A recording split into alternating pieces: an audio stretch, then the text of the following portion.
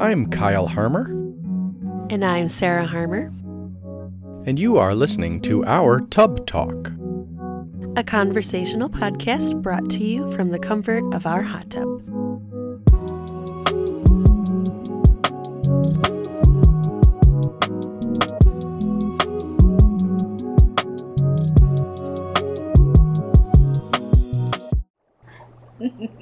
So how'd you guys start off that episode? I have long legs. Sarah said I have long legs. No, Sarah didn't say you have long legs. Sarah said she has long legs. No, she said I have long legs. Herself in the first person. Wow. That was... Alright, so we're very thought-provoking. It was. We're making a podcast, aren't we? Yes, we are. That's interesting. What, why? Why a podcast? Yeah. Well... Why us? First of all, we are disgustingly adorable and also entertainingly fantastic. We are also humble to a fault. We know what our strengths are, and we know what our weaknesses are, and truthfully, I'm a lot newer to the podcast world, and I just really haven't found anything that looks like this, that sounds like this, that feels like this. Yeah. And I know all too often couples will go through their day separately, you know, they go to work or, you know, mom stays home or whatever. And by the time they come home, they get dinner ready, they get the kids ready for bed, get school, and then they're just so worn out. And I think this is just a great opportunity to shed light on what a working marriage looks like, and also the conversation is so incredibly important. Yeah. Well, like you said, finding something like it. I mean, this is a niche podcast. Yeah. You know, one that is recorded in a hot tub. I mean, legit, like in a hot tub. Yeah. And you've got this really great shelf situation spanning. It's already getting some wood, some warpage because of the water. Is it? Yeah, that's fine. Yeah, I mean, it'll $15 shelf. It'll hold. Yeah, cool. So we're Kyle and Sarah Harmer. We were married in 2006, and we have 2 daughters. And we find ourselves, how did you say it? Disgustingly adorable? Mm-hmm. And entertainingly. And entertaining, I would say. We feel like we have entertaining voices, not our actual voices, but our dialogue. Yeah, there you go. Yeah, our literary or our artistic voice. And I don't know, we thought it'd be fun to just give ourselves our own little mini therapy sessions, chance to just get to know each other better and maybe share that with the world. Well, it's just also a screenshot of real life, of having to be intentional, taking time to be together. I mean, we can sit in this hot tub and watch Ink Master, true story, or we can sit not here. A sponsor. Not a Ink Masters, but it'd be really good, like Dave Navarro or Chris Nunez was. It'd be cool if Dave Navarro was in this hot tub with us. Oh my God, that's not what I was going to say at all. No. Playing some Jane's Addiction over there, just. Ew. I can't name a song, but yeah, I don't know. Or Oliver Peck just sitting in the corner with his toothpick. No, but I mean, there are tons of times where we could be present together, but not actually be engaged with each other, talking, speaking, and not just like, hey, how's your day? How was work? You know, this is like, I bought you this box of questions for couples, just for kicks and giggles for Valentine's Day. And we kind of both came to the conclusion that let's use these for our podcast. Let's every night just pull out a random card and ask each other questions. And there's multiple levels. There's light questions, and there's thoughtful questions, deep questions, and then there's the spicy questions. So for the Tub Talk After Dark. Why is that disgusting? Why did you listen to that? Oh my gosh! But so anyways, every episode we will go through a series of questions, just asking them. And we have not looked at these before. We don't know what they say. This is be an not entirely scripted. off-the-cuff conversation. This is just who we are in the moment, in our hot tub, in a podcast. Mm-hmm. So what's the first question? Let's do one question for this intro episode. And I'm going to add to the question, too. Oh, okay. You're taking creative liberties. I am already, okay. Episode 0, let's start it out. Who was your favorite teacher and why? The and why is Kyle's edition. My favorite teacher. Well, here's the crazy thing. I can remember every single one of my teachers from kindergarten until I graduated. Are you a psychopath? Yes. Okay. And I could tell you, I couldn't, like, when we get to high school, which, because you went to a small Christian school, started in 7th grade, I couldn't tell you which hour I had which teachers, but I could tell you roughly which, yeah. Well, I loved my kindergarten teacher because she was our pastor's wife. That was Mrs. Stewart, and she was so wonderful and loving and kind, and I just thought she was wonderful. And then I had Miss Withy for 1st grade, and she was fantastic. 2nd grade, we'll skip over that. 3rd grade. Wait, are we naming all the teachers? No, I'm just going through because honestly, my dad was my 4th grade teacher, but that was the beginning of a very rough time in our family's life. So 4th, 5th, and 6th were just the stupidest. Although I met you the first day of 5th grade. Yep. That was great. But I feel like I'm obliged to say my 5th grade teacher was my favorite, since that is my mother-in-law. And she'll be one of our only 3, like one of 3 listeners. So at least to start out with. Next is our therapist. She's really interested to hear what we have to say. No, okay. Favorite teachers. So I truly loved Mr. Hobald. And I had him, my first time I had him was my freshman year. I had him for, I think it was like U.S. or World History. And it was an all-girls class. And Harold Shields. Because he hadn't taken a history class. And he was an upperclassman, so that was really funny. And he would fall asleep constantly. And Mr. Hobald was also the woodshop teacher. And he had literally whittled a pointer stick. So it was super lightweight. It was very durable because he knew which wood would be like the best for this, whatever, why he had it. And he would take this wood stick and would smack it like as hard as possible on Harold's desk just to wait. And it was like piercing sound through the classroom. And of course, all of us girls would giggle and Harold would like nearly fall out of his desk. But Mr. Hobald had such an amazing way of articulating history and facts and dates and places and people that just really made you appreciate the things that people had gone through before us to get us to where we are today. And then he ended up being our accounting teacher senior year. There were 3 of us in the classroom. You and I were not friends. And he had... Story for another episode. He had Hodgkin's lymphoma.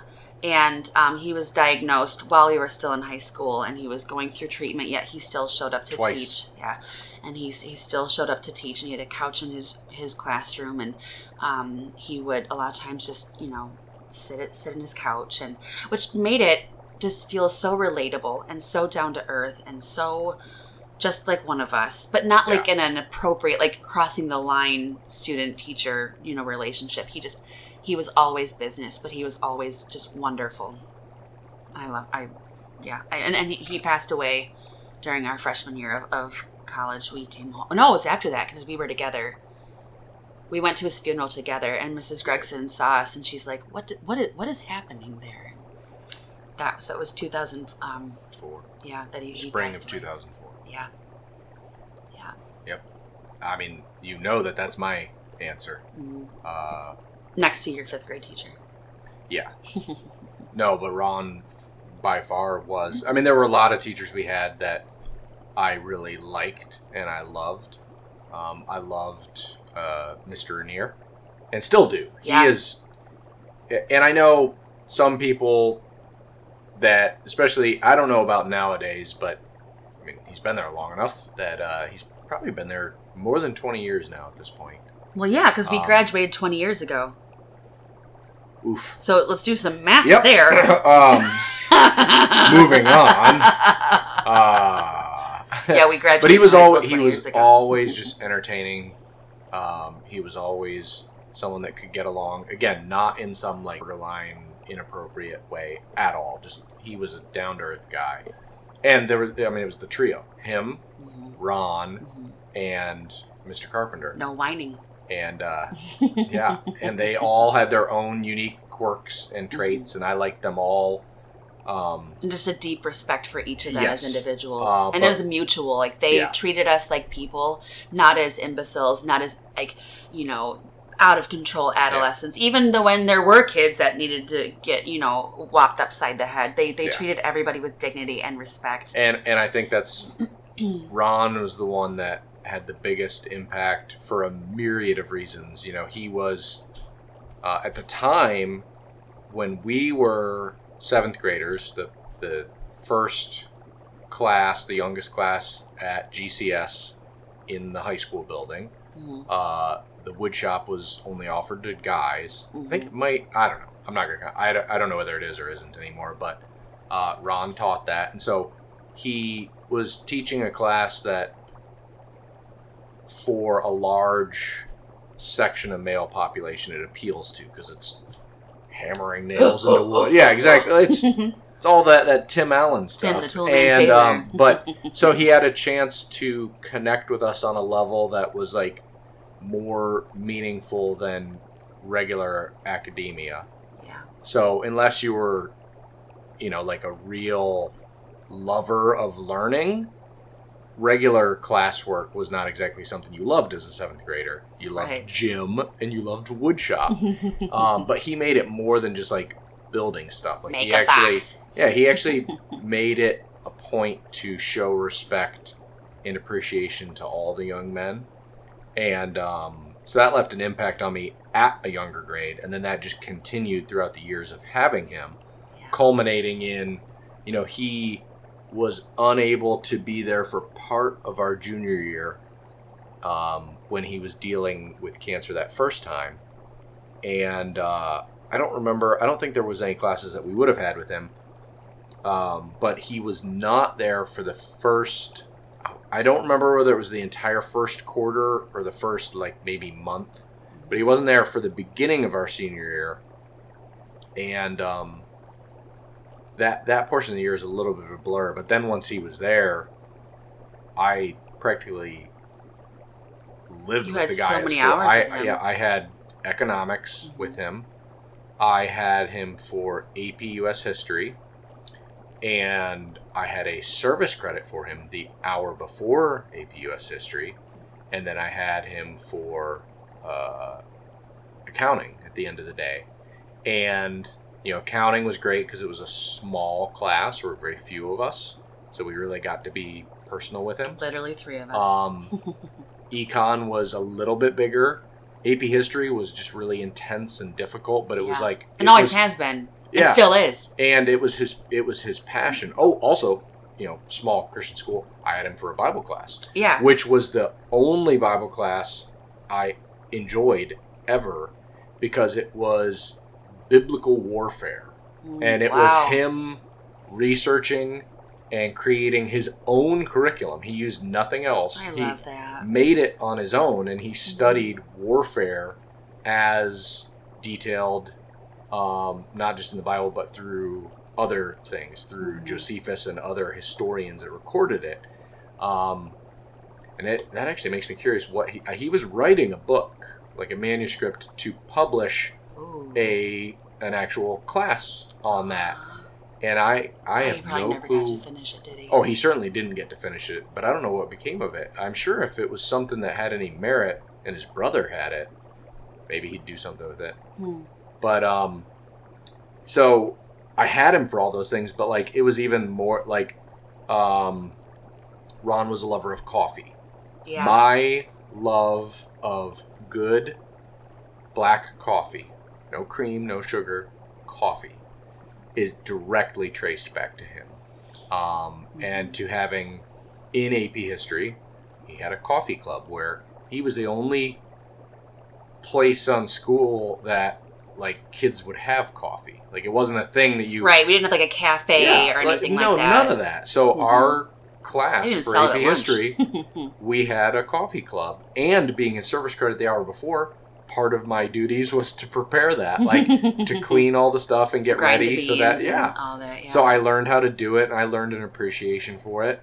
Well, and he would tell us that, and I think in the accounting class, that he had like some psychiatric testing done, like to see like how if like the cancer was progressing, and so he was messing with the psychiatrist because she'd hold up one of those ink blots and he goes, "Coffee stain," and she's like, "Okay," so she'd hold up another one, he goes, "Coffee stain," and I he just kept messing with it. That when I see an ink blot test, and he'd say, I don't even know how many U.S. history or like AP history books don't have like a coffee ring from a mug, you know, being on the, and he even let us have coffee during that.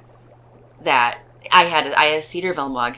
That's still to this. I mean, if you ask anyone, my 80% of my liquid intake every day is coffee, and there's probably not. I'd be lying if I said a day or a week, but there's probably not a month or a couple months span that goes by that it doesn't make me think about Ron and the connection that I had there. And you know what's really cool is I would be very curious to know how many students graduated from there deciding to pursue teaching. Oh my gosh. Because of him. And what's really cool is I can think of two for certain. Well, and I know, but the current AP history teacher is Doug Anderson, who was an alumni from GCS, and he pursued teaching because of Ron. Yeah. And now he's teaching Ron's class. Yeah. And I guess the kids just really love it and have such a deep appreciation and respect for him. And I'm excited for our kids to be able to have him because that's a legacy that is being lived on through, you know, another alumni that we went to school with who was under the same tutelage of this just incredible man. Yeah. So, that's probably the longest time we will actually ever spend on a question because that one was so... Well, no, I mean, I don't know how long we spent on it, but I mean, that we don't typically plan on spending that much time answering a question unless like it really like dives into like intimate details or really like personal details like this. Well, that's one of those. That's one of those ones that's supposed to be like the short, light questions, light ones. Like, what's your favorite color? So I was in high school and this history, you know. He always wore a blue shirt. So blue's my favorite color. Every time I close my eyes, I see chartreuse. So odd. Don't ask me to spell it. So anyways, if you have lasted this entire first episode, this is the format that we're planning on having, just to sit and be conversational and intentional. And we purposely have our microphones set up so that we're looking at each other. So we're not speaking to be heard or speaking to be recorded, but really to talk to each other, and you get to be a part of that. So thank you for joining, and thank you for being a part of our Tub Talk.